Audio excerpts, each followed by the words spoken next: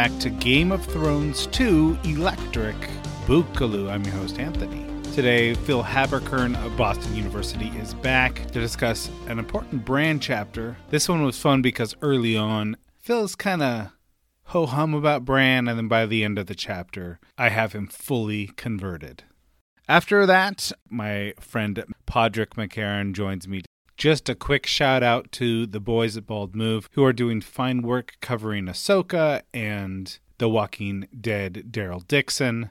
Be sure that you check out everything that's going on at baldmove.com. Without further ado, here is Dr. Phil Haberkern. Let me ask you this about Bran. Do you find Bran an interesting character? No.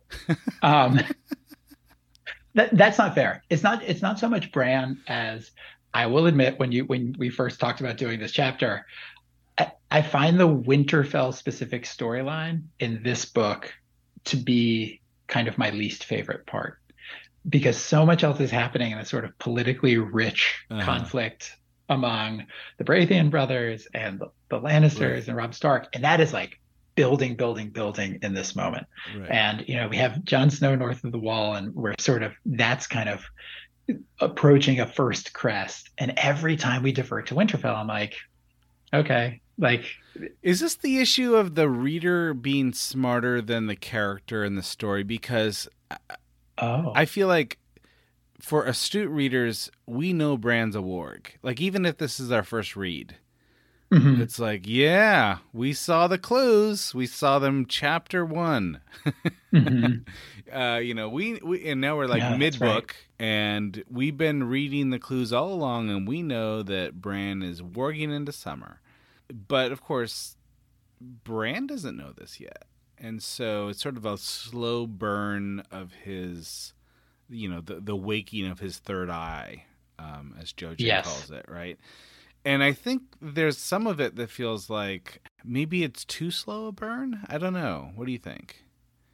I think it could be sped up a little bit, or maybe it's even just all of the sort of political and military kind of background to this chapter, where we have, Boltons and Lady Hornwood and, the threat of the Iron Islanders. Right. And so even as we want Bran to go on this journey of self-discovery, to become, this green seer along with a warg, it almost feels like all of the extra stuff around it is distracting us from that central heroic journey. So maybe it's almost, if we streamlined the focus to Bran, I would be more satisfied, and maybe practically it would speed it up. But for me, it's a lot of the extras around the edges of the early Bran story, where I want him in intense, training sessions with Jojen, trying to figure out how to open this eye, or, long talks with Asha. Speed it up. Or is it do you say Osha or Asha? I've always said Asha. I could do it. Yeah. I could be doing it wrong. But I want, she's parceling out information that's really useful and helpful and meaningful, but they're never just sitting down and having a long talk. So I guess I'm with you. Because I interpreted your sense that this could be sped up a little bit. I would like to get to Bran as fully or somewhat fully developed Worgen Greenseer, as opposed to the sort of stumbling forward. Yeah, and I think that the trick is, if he does speed it up, maybe he doesn't seem authentically 10 years old, or how old is he supposed to be?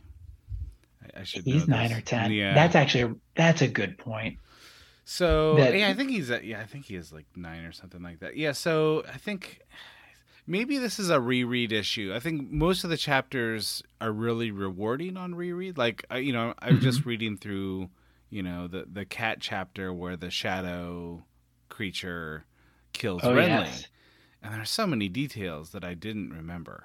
And it's just so interesting. And this book right now is ramping up, like you say. Yes. I don't know. Not every element of the book can be rewarding on reread.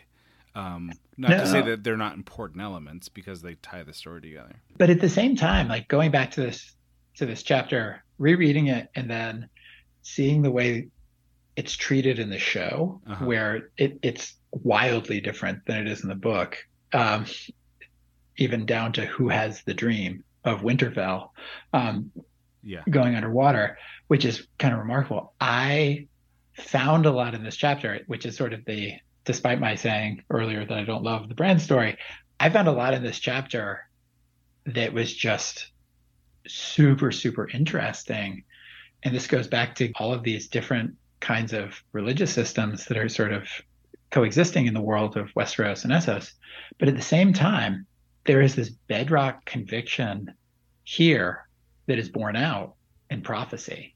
And the idea that certain people can see the future and that the future is immutable, that is totally fascinating to me as a sort of foundational kind of metaphysical concept in this world. Yeah, even though Bran is a little bit frustrating in terms of his character development, this chapter does some really interesting things with determinism and fate, and not only like even if you do go in for Jojen's view of what green dreams are, we kind of know in retrospect that, or at least I think I know in retrospect, that it still takes the prophet to interpret these things, and the prophet is fallible, right? So yes, and that is just like that idea of like the metaphorical dream that will come true, but you won't understand how it's coming true until after the fact. It's just so deeply embedded, not just in the sort of Western literary mythological sort of tradition, but globally, that I guess it's the most interesting question that comes up, that came to me out of this chapter, is, what offers that certainty, right? It's not providence in a Christian sort of all omniscient deity sort of sense. It might be fate, which I think is the word you used. It could be something like destiny. It could be one of these divine pantheons that inspires the person to see into the future. We don't know exactly what underpins that, but it's almost like a bedrock. It's a bedrock belief here that we see borne out, at least in the case of the green dreams.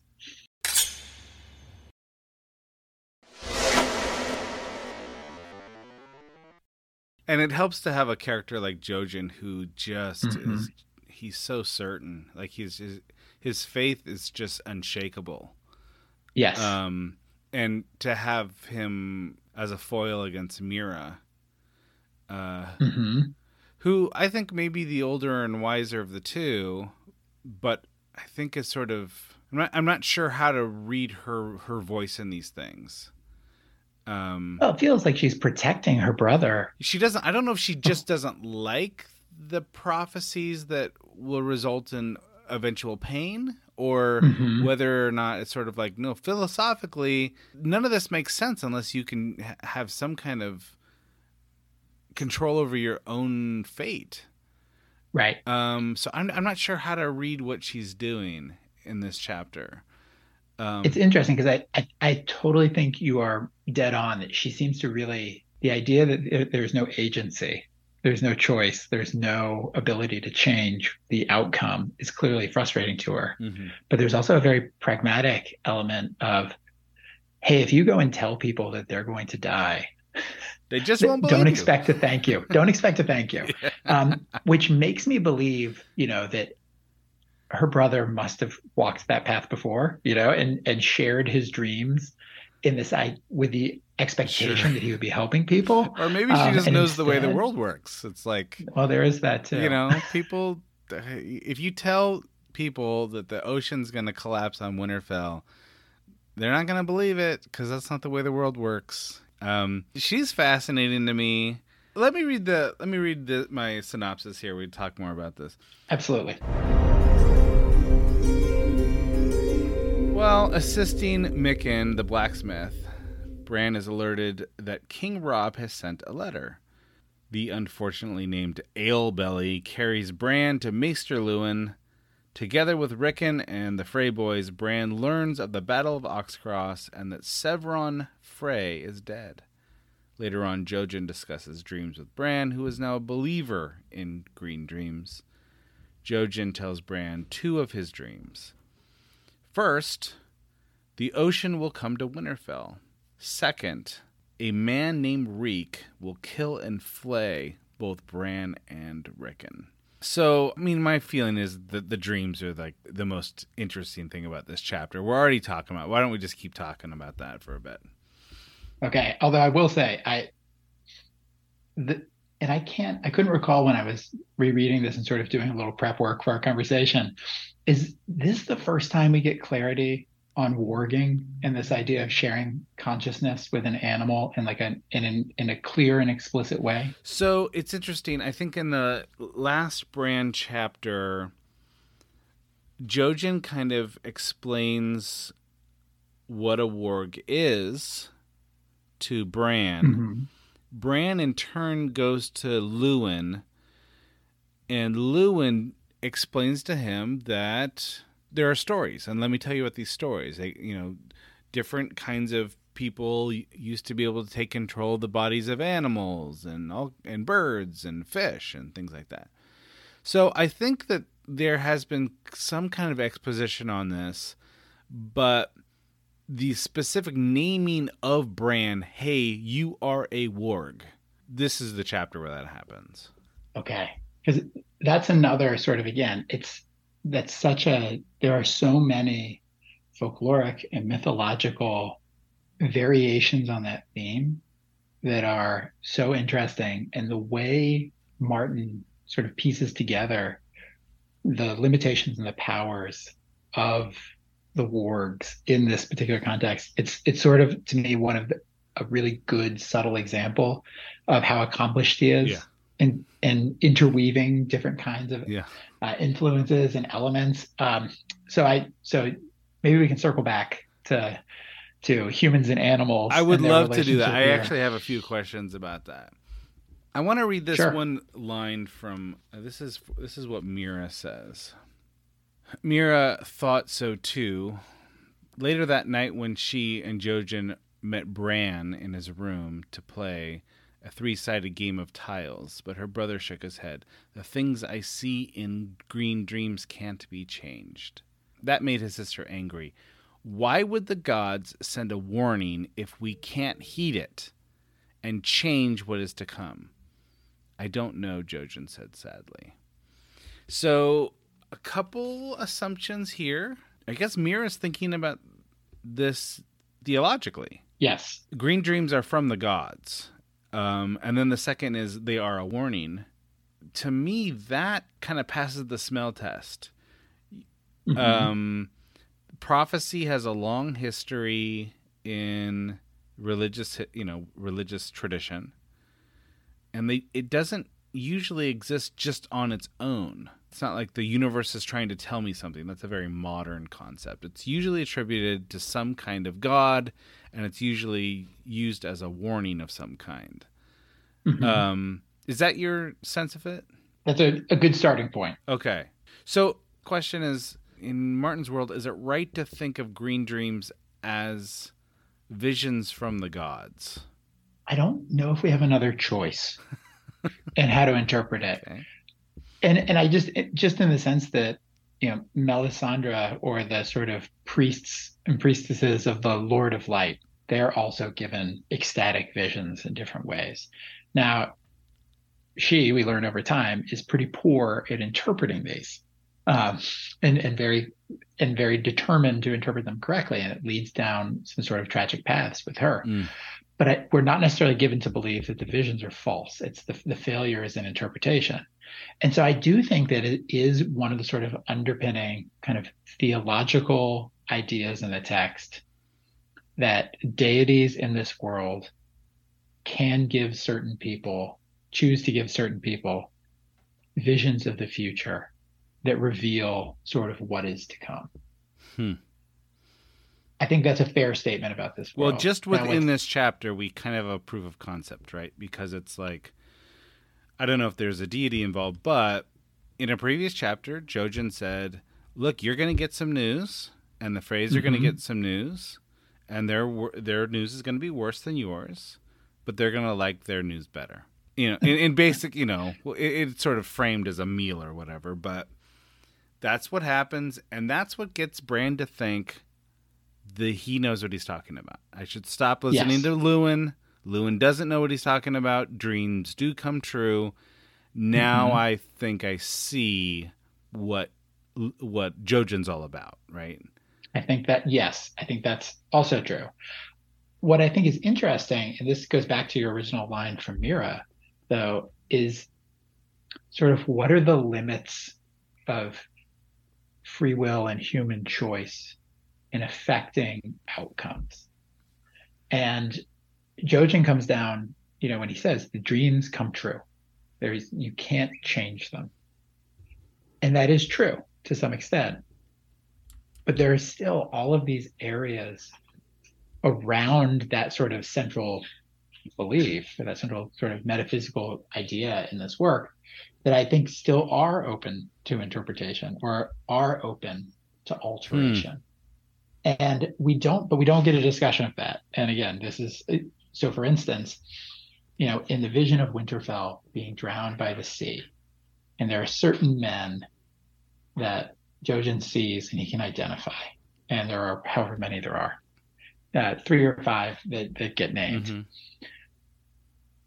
But do we know, what's the death toll in the dream versus the death toll in what actually happens? What about, are there actions that people take in light of this dream that mitigate some of the outcomes?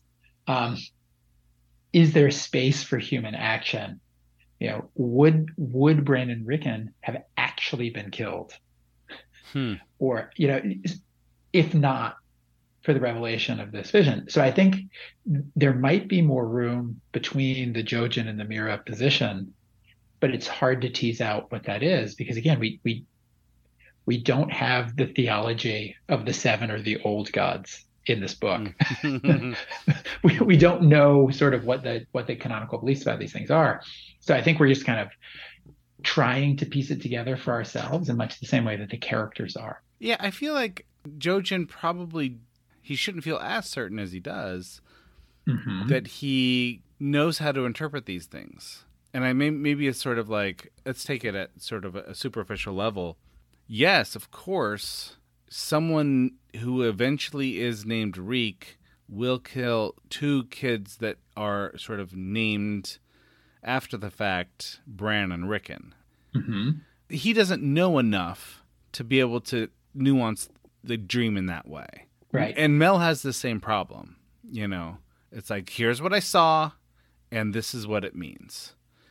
And it's the sort of that second part, this is what it means, that absolutely doesn't warrant that kind of confidence. But he's confident enough that he's taking action, and the action is moving the plot of this book in such a way that, ultimately pushes Bran. I guess what I'm saying is that I think we should trust Jojen. I think that the book is telling us to trust Jojen. Yes. And yet it's also telling us to sort of like, the green dreams are indeed true, but then the interpretation of the truth is going to be a problem. Exactly. There's a limitation to it. And it calls for a certain amount of like almost humility in terms of being so confident that you understand what they mean. Whereas, and again, Melisandre has self-confidence in spades. And in this respect, Jojen does too. And he's got some evidence that what he sees occurs. Yeah. Right. That is not an unfounded belief. But the idea of he understands the full extent of it does sort of drives the action forward, as you say. And I mean, I guess I can't help but think of Oedipus in this. Oh, interesting. Like the man who has a dream that he'll kill his father and marry his mother and makes every decision in his life to make that, to avoid that fate. Right. But he can't do it. It's unavoidable. Yeah, you can't do it. Yeah. And all of these decisions based on the certainty of, if I do this, if I do A, then B cannot happen, essentially kind of guarantees that B happens. So, I mean, that to me is the sort of, that's maybe the most sort of canonical kind of prophetic dream text to me. And the whole time I'm reading this chapter and thinking about the visions, and then, knowing again as a rereader how it all plays out, it's very frustrating, but I mean that as a compliment. That we can understand or we can foresee to some extent what's coming. Yeah. Knowing that efforts to change it, or even at this childlike level, ultimately it might mitigate it to some extent, but it can't prevent these things from happening. Okay, I got one more thing to say about dreams. Then I want to talk about wargs. Bran seems to say that he's got 3 kinds of dreams. He's got the dreams where he's a wolf, right?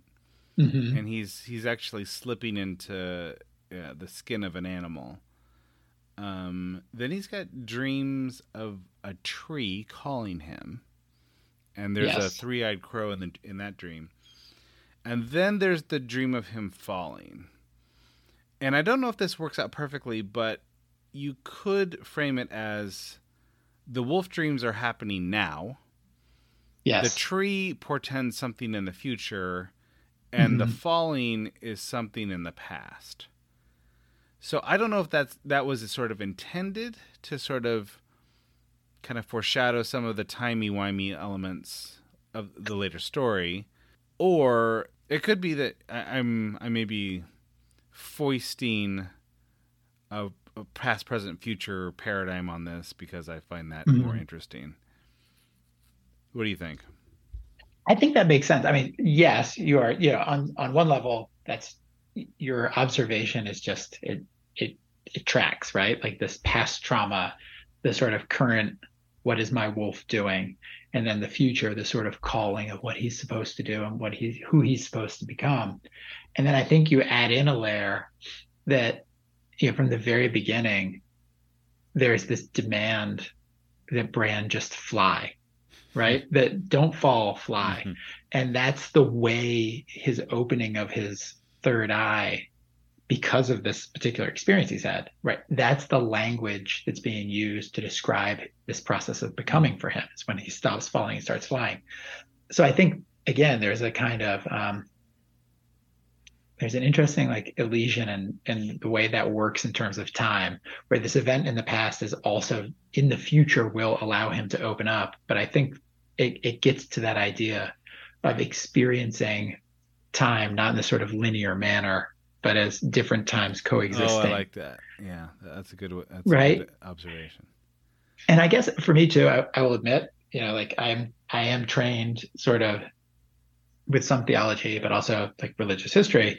And so when I was reading this and thinking about dreams and, thinking about the Jojen, Mira, Bran sort of conversation about knowing what will happen and what does that mean for us as humans and the way we engage in the world. This has been a really vexed question in the history of Christianity forever. And, really since the late Roman world, especially, where you have philosophers who are thinking about, if we believe in an all-powerful, all-knowing, all-good God who knows exactly what I will do in a few days, does that leave space for free will? And, the sort of tortuous intellectual answer, and it oscillates over time in the Christian tradition, is that, God knowing what will happen does not mean that the deity elects to cause it to happen. Those are human choices.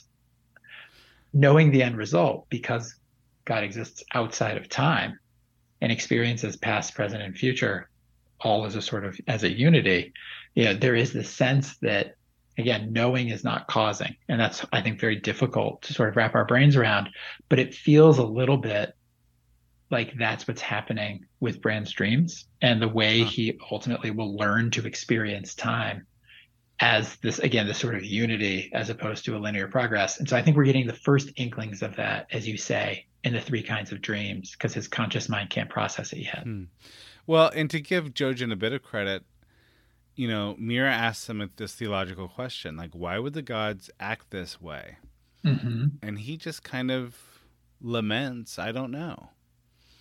And so there's your humility for you. In other words, he doesn't know why. He just has seen this thing work, and it never fails to work. And so what else do you want from me? So I think that, you know, that kind of is another way to answer the question. Like, shrug your shoulders. Who can know the mind of a god? I mean, that would be another way to deal with a question like that. No, that is a good point. And because I would not have initially ascribed, you know, because of Jojen's certainty about the interpretation of dreams, I think of him, you know, humility isn't a word I immediately ascribe. Sure. But you are right that, like, in terms of the why does it happen this way, you know, his response is to sort of to shrug. But now that I'm thinking through this, and I maybe we're not supposed to jump ahead this much, but like thinking about how the conversation of these two dreams in tandem in this chapter, that Winterfell will fall. Mm-hmm. That something, you know, a catastrophe is coming for Winterfell, and that Bran and Rickon will have their faces taken by this person named Reek. Knowing what happens in the first dream does sort of enable Bran and Rickon to escape the fate that they're maybe, quote unquote, supposed to suffer in the second dream. And so even as they can't change those two things from happening, understanding the first in the context of the dream changes the meaning of the second. And so that's another interesting kind of space to play with in terms of why does this knowledge help if you can't change the content, the ostensible subject of the dreams? Well, in this case, you know, it means that the Bran and Rickon he sees in the dream are not actually them. And maybe if they didn't have this conversation or weren't forewarned with these dreams, maybe they actually just would have been killed. I don't know. But if you wanted to kind of take the Jojen line on this, you could say, well, no, that happened. That happened exactly the way I saw it. Mm-hmm. It just wasn't Bran and Rickon. Right.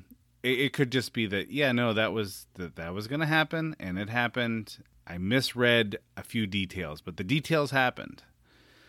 But your point is well taken, because if Jojen is not sitting in that room telling him the dreams, there's no reason to leave Winterfell at all. That's right. Now, I could imagine a sort of a parallel universe where, you know, Bran and Rickon do escape, and then they are found, and that does happen to them. I don't know what that says about Theon, if that's what happens, but you could well imagine a situation where it is Bran and Rickon who end up dying. I don't know. I mean, but he doesn't even have the right reek, you know. So anyway, I'll tell you what. I have to be honest. That's one more piece of this. I don't need Reek in my life. That is just not a character that needed to occupy my brain space or words on the page. That is one of those sort of extras that's going around here where I'm like, I'm good. Yeah, no, I'll push back on that a little bit. Like I usually take that view, but it's a great example of Martin taking a character who's pretty much unlikable, completely unlikable.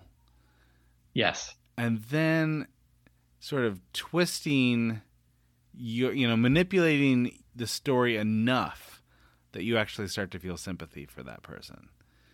And he does this with a few other characters too, right? But Theon's kind of the parade example of this, I feel like. Oh, man. Maybe. I'll go to maybe with you on that. I'll go to maybe. No, I think because you are 100% correct about Martin's ability to do that over and over again. Mm-hmm. I would say someone like the Hound is maybe like one of the best examples of that. Hound, you got Jaime. You know, you kind of you kind of go back and forth with a few of these characters. But I do want to talk about wargs and wolves and skin changers and whatnot. Absolutely. What struck you as this phenomenon is described in this chapter? So it's really, really interesting to me because there is an incredibly long history in Greco-Roman thought, Central Asian cultures, eventually in sort of Norse mythology, up through the Middle Ages, and then, of course, into the 19th and 20th centuries, about people changing into animals. And I'll preface this by saying I know that's not exactly what's happening here. And among the animals, wolves reappear all of the time as the sort of this changing into. And so it's a fascinating sort of historical phenomenon in that sense. And then even you have someone like St. Augustine, who writes in the City of God that some men think they change into wolves, but they do not. Uh-huh. This is an illusory metamorphosis, right? This doesn't actually happen. It's basically a mental illness. And so this idea of the dream state in which we become something other than ourselves, like, is a really fascinating, again, sort of mythological, literary, psychological phenomenon that's been documented for 2,000 years. So I find that amazing. Right. But then, Martin, as is his way, is putting a little bit, he's importing something else. The other parallel that came to mind is the idea of the witch's familiar. Oh, tell me more about this. So this is an idea, it's largely associated with the English witch trials in the 16th and 17th centuries. But the idea that one of the marks of a witch is that they have an animal who is a physical manifestation of the demonic spirit that has sort of perverted them and taken them away from religious truth. Now, we have mentions of familiars earlier on, but it becomes sort of a canonical part of witch trials in England and Scotland, in the British Isles, we'll say, like in the late 16th and into the 17th century. And so this idea that women and men are spotted with large toads, unusual dogs, they can be other animals, cats, obviously, but this idea that it's almost, again, like a projection of the witch's magical abilities and a visible reminder of their pact with the devil. That's so and so you have the familiar, right? And so this is when called you think the about witch's familiar. The familiar, yes. And so it's just really, really interesting to me that, and I don't know if Martin sort of is reading up on his, King James and his sort of demonological treatises. But again, this idea of the animal projection of a magic user's spirit combined with this long tradition of sort of lycanthropy or people transforming into actual animals, it's a fascinating conjunction. And then as we learn more and more about this ability over the course of the books, and it becomes the sort of form of mind control in certain cases, it becomes even more expansive and interesting. And once again, this is the book taking all of these diverse influences in and weaving them together into this really compelling kind of character in some sense, just by pulling all these threads together. I really enjoy it. And I will admit, when I was rereading this and thinking about the wargs, it sent me down an extremely deep kind of rabbit hole of medieval lycanthropy and sort of what's a werewolf. What would the witches do with these animals? Were they influenced by the demon that possesses the animal, or would they like do the witch's bidding, or like how would this all work? So that's a good question. It depends. It depends. Sometimes you do have the animals sort of accused of performing acts of maleficium, the sort of evil magic, as an agent of the witch. In some cases, in art, for instance, you'll see witches sometimes flying to the witches' sabbaths, these sort of nighttime nocturnal gatherings on animals, some of which are identified as their familiars. That's more of a continental thing. That's very German. There are a lot of woodcuts from the 16th century of this happening. In other cases, though, it is almost as if the familiar is a reminder to the witch of the pact they've made. And so it is almost as if, like, if you are accused of witchcraft and you have a pet that's around you a lot, that is almost like irrefutable evidence of your witchiness. Particularly if you're keeping a pet frog. Don't keep a pet frog in early 17th century England. That's my advice to everybody. It's really funny. Yeah. And it's interesting because, again, like, there are mentions of these kinds of things as early as like the 12th century, but it's only in the specific sort of legal culture and the way that precedents and sort of literature preserve memories of trials, where familiars are really an English thing. And England, for the record, is not a particularly intense witch hunting society in the early modern period, relatively speaking, but it has very distinctive, you have these sort of regional subcultures of witchcraft. And so, whereas, werewolves and werewolf beliefs are way more popular in sort of the Baltic regions, is where you see a lot of those sort of percolating. That makes sense. It's sort of a leftover in some ways from sort of, again, pre-Christian paganism in that region. And, Norse beliefs, there's a lot of wolves in Norse All right, mythology. before we get to the wolves, because I love sorry. the wolves, at one point, Jojen's called Frog Boy. Yes. And I wonder, like, is that a coincidence? Or is this sort of like a nod to this familiar toad situation? That's funny. I didn't read it that way because they're always, Mira's got her frog spear, and the idea that the reeds always eat frogs as these sort of marsh dwellers. That's where I saw it. But listen, if we want to attach that sort of, magical element to Jojen, and this is one piece of it, sure. I'm more than happy. I'll go one more inch out on my limb that's about to crack. 2 chapters ago, Jojen asks, or 2 Bran chapters ago, Jojen asks, do you ever dream of a lizard lion? And I always just thought that was sort of like a crocodile or whatever. But that's sort of like, that was his first question to Bran before he asked about the wolf thing. And it almost seems like, well, in the Cranigs, there are wargs, but they're sort of the default for the warg is to go into some kind of like river creature. That makes sense. So anyway, interesting. No, and so that really, then, this idea of the sort of attachment that you have to particular kinds of animals to experience an affinity. That makes perfect sense that it would be this sort of distinctive creature. Yeah. And I think I forget when they talk about this, but also the idea of, you never want to sort of have an affinity with a prey animal. You want a predator. Oh, okay. That brings us to wolves, right? Yeah. Okay. Yeah, because, it would be easier to link up with a dog. Right. And dogs are fine. One of the things that Bran thinks when, he gets, basically Jojen lays it all out. He's like, you're a warg. Some people call them beastling. Some people call them skin changers. But you're actually slipping into Summer's skin when you're sleeping. It really disturbs Bran. And the reason why it disturbs Bran is that wargs in all of the stories are evil. There's no mythology of a warg being a good guy in Bran's mythology. So that kind of reminded me of the place that wolves are situated in Christian lore. I feel like, and I really don't know of any example where this is not true. The wolf is the devil's creature. If you think of these medieval bestiaries, the wolf is as evil as the dragon.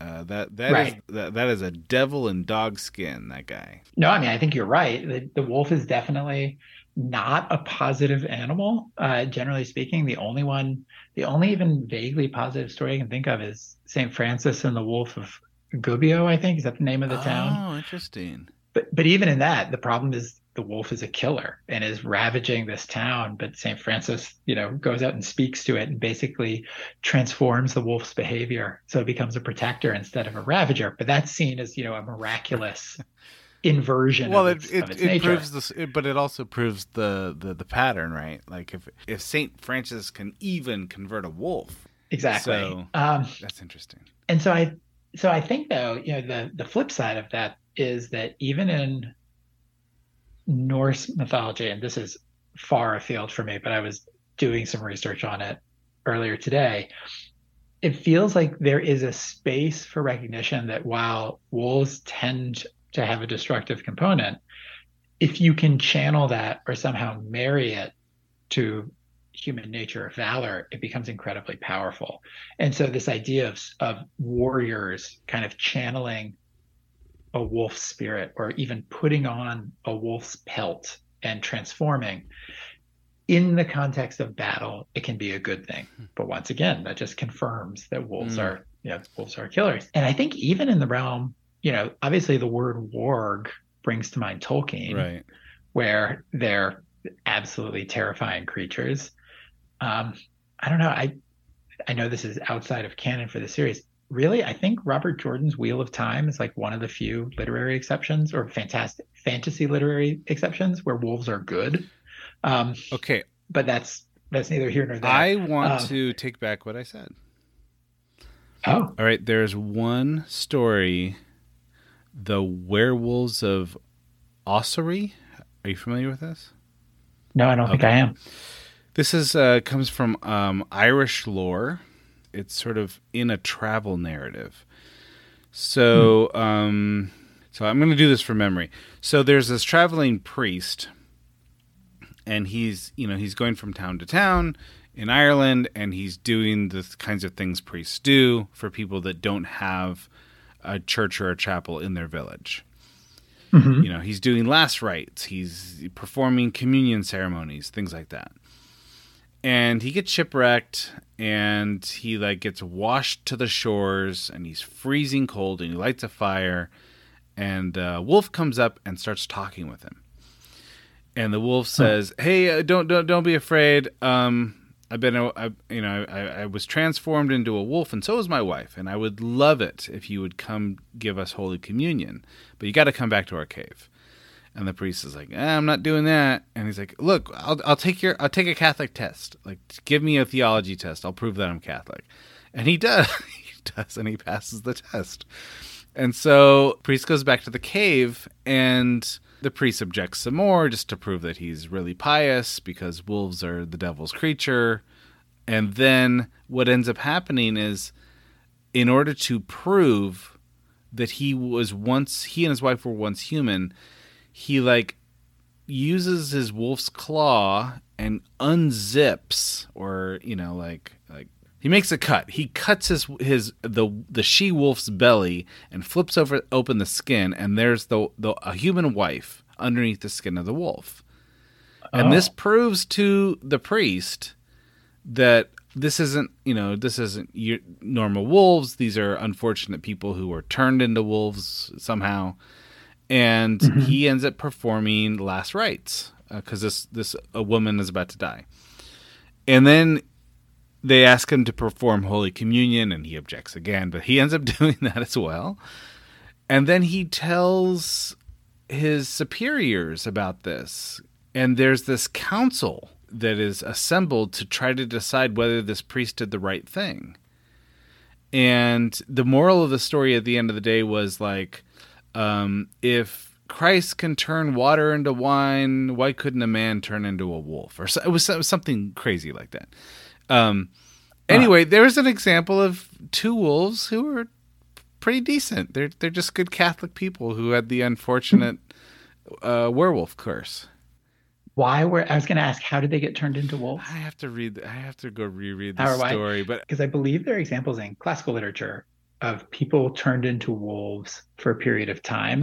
Usually 7 years if they ate the wrong meat or 10. Something. That's it. It usually for acts of desecrating graves or sort of eating inappropriate foods. Right. And so who knows? Maybe they ate the consecrated host when they weren't supposed to, or swiped one from the previous traveling priest. But that's really interesting.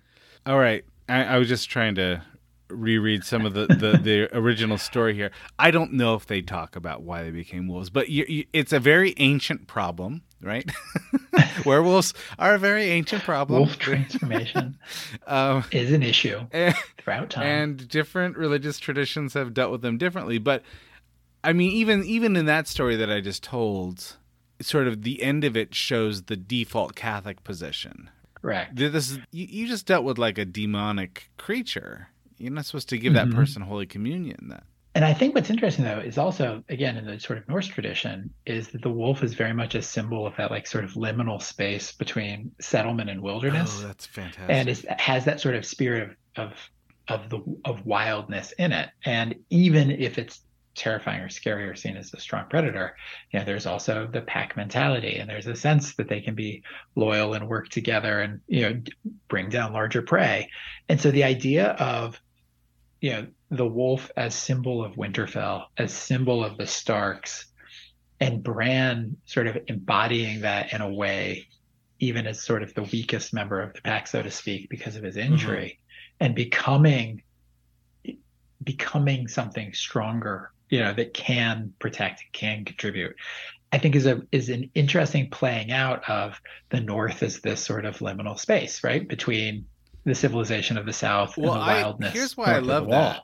It's because it's almost like, if you want to press the metaphor, it's like before we had civilization, before we had these castles and whatnot, the only way to survive was sort of pack mentality. So it's almost like the wolf pack represents a previous era of dog eat dog existence. Yes. And then of course, so you've got that anxiety, like we could always devolve. We've got this wonderful civilization. We could always devolve into, this is a lot of what zombie stories are about, Yes. But, and then of course, if you take that a little bit further, you could say, well, yeah, in order for him to like open his third eye and find his wolf nature, he has to go off the edge of the world. He has to go beyond the wall. Yes. Civilization does not exist north of the wall in this mythology. So it's almost like he's not just leaving the walls of Winterfell behind. He's leaving the wall of civilization behind. Right, the world of men. And then if you think then back to Jojen as somebody else who shares these affinities, they live in this marsh area. They don't build castles. Right. They don't have any of those marks of civilization. They live in an internal wilderness. Yeah. And so perhaps they're the only people. It wouldn't surprise me if you had if there was some nomadic desert people in Dorne with a strong, warg tradition either, but it takes those unsettled places. Yeah, they are the Krennic men are basically the most liminal of all of the houses that we hear about, right? And yet, also the best of the houses, the most loyal, the most true, right. Yeah. In some ways. Yeah. So it's the least corrupted by the trappings of civilization. I'm really into the Reeds. I can't lie. Anytime they show up, I do like their presence in the way they move. Well, and you know what? I mean, I think that's one of the main reasons people want to see the next book. It's like, we want to see Howland Reed. That's sort of like one of the main things that we feel like we've missed. Yeah. And again, this is back to sort of in praise of Martin and making, in very sneaky ways, making you care deeply about things that either seem unlikable or unimportant. And, if you fail to notice it the first time, thankfully there's Reddit and the second or third reread, where these things and the way that it's built up from something's introduction all the way through its sort of culmination, there's always this process of layering and, kind of seeing the pieces get slowly put together is a lot of fun. If only we had the next book. Notable introductions in this chapter. We hear about Ashmark, that it was formerly held by House Marbrand. We hear about several Frey uncles for the first time, but who cares? Yes. For all the reasons we love the Reeds, the Freys are like, who cares? Who cares? We meet Reek in the flesh for the first time, the original Reek. And then, of course, Benfred Tallheart. Departures. Goodbye, Severin Frey. We barely knew you. Yeah. I do love where the Frey boys are just like, immediately not important. Immediately they go to, well, all right, how does this change the line of succession? It's not even, they don't even take a beat to pretend like they're mourning the loss of their uncle. All right, differences with the show. No prophecy about Bran and Rickon being flayed or killed.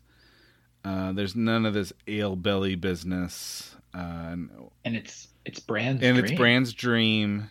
There's no... I don't think that we have a mention of an original Reek in the show. Or at least he doesn't come to Winterfell, for sure. But yeah, and you're right. No. Like, the ocean coming to Winterfell, that is Bran, right? That's not Jojen. It is. It is. And he's talking about it with Asha as he's mounting his horse in the courtyard. And I mean, I'm not surprised by that move, but at the same time, the whole conversation, which has been at the center of our conversation, isn't there. And yeah, this idea of really being not just confused by what a dream might be, but like shaken by what the truth of dreams means for us and what it means about our place in the world. So I that was, I think, why I enjoyed this chapter more than I thought I would, returning to it, because it's a much weightier sort of space to explore. Again, kind of like the realities of this world as constructed by Martin. That there were some people, not me, but there were some people who weren't happy with the whole hold the door thing with Hodor because the time stuff wasn't well established well enough earlier in the story. And in the books, of course, we're having this conversation pretty early in this. Yeah. The other thing I wanted to mention. Oh, that's so interesting. Yeah. I noted that when Bran asks Asha, "Do you know how to get beyond the wall?" She says, "Well, it's easy. You look for the ice dragon and chase the blue eye of the rider." Star. Yeah, the blue star in the eye of the rider. Which to me sounds like free folk have a constellation that they think of as an ice dragon. Mm-hmm.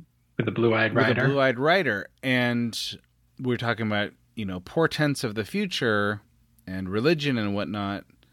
One of the most ancient way to tell stories about the gods was to interpret the stars, right? That's right. Now, does this, of course, how can I not think that this portends the fall of the wall? The fall of the wall, the ice dragon with the... Oh my gosh. The White Walker with the blue eyes riding on the back of the... I completely forgot about that detail. Yeah. No, and I will admit, I did not even start to process that until you just mentioned it. And I was like, oh yes, all those details do match up. So it's one of these things where it's like, exactly. George can drop these details and decide to do nothing with them, right? Correct. At least the showrunners were inspired by this, I think. This can't be totally meaningless. That's my feeling. I don't think so. And this feels more like the idea of one of the dragons being taken and sort of converted into the White Walker dragon. That had to be part of the blueprint. Or it's too... I don't know. Here's another theory to throw at you. Mm-hmm. I think that there's like a fan theory that there's like this mythology that there's a dragon that's in the wall. Mm-hmm. Like there's actually a dragon in the ice that makes up the wall. Okay. And eventually that dragon will sort of be called forth by a great horn or something. And that's how the wall falls or something. But either way, we kind of have an ice dragon. And so you can kind of see the showrunners getting to the ice dragon in a different way. And also a way that kind of levels the playing field. It does. And it just makes for it's visually spectacular and narratively efficient answer to one of the really big questions, which is how is the army of the dead going to get past the wall? Right. Because that is you have to be thinking about that, because they don't like the water. Like there are limitations, and so what's it going to be? And they solve that problem, and so that's why I think the plans for the ice dragon were probably laid early, because it's a staggering, shocking moment. Yeah. That resolves some big questions immediately in a delightful way. So I'm going to choose to believe that this foreshadowing, dare we say prophecy of the ice dragon Yeah. and the fall of the wall is the groundwork's being laid here. It's prophecies within dreams. They're all right here in this chapter.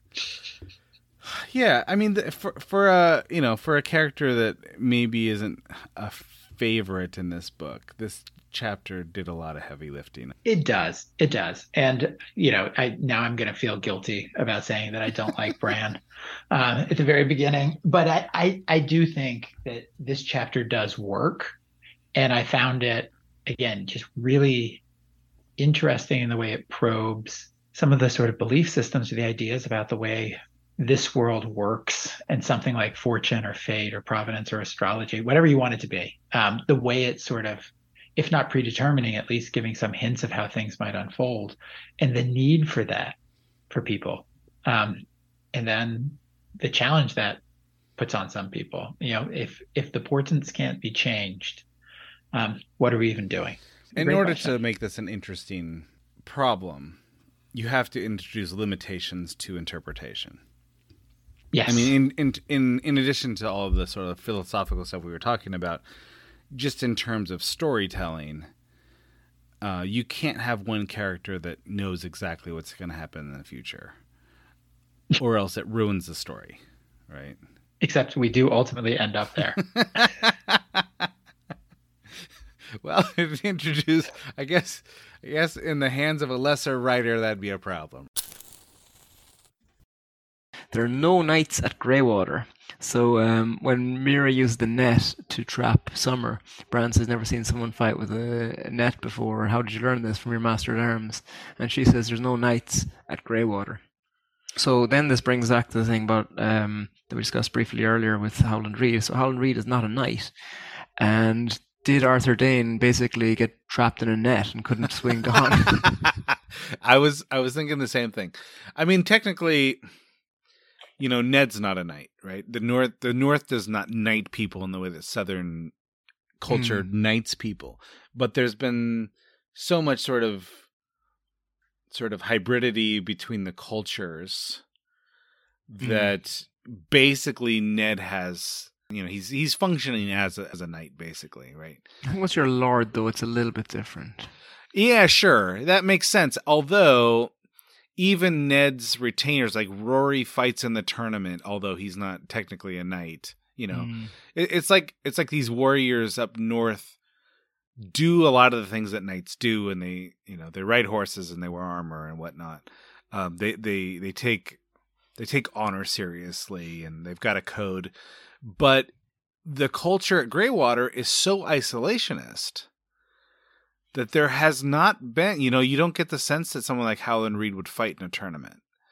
Yeah. And it could be that Mira is actually quite powerful because, you've never seen someone fight with a net before. How would a knight know how to fight against someone fighting with a net? Yeah. It's just, I mean, I can't imagine. Can't imagine fighting with a net, and I can't imagine it being all that effective. But it does give you the sense that Mira can actually take down a direwolf if she wants to. Yeah, and that kind of gives us a little bit of hope for her ability to protect Bran up north.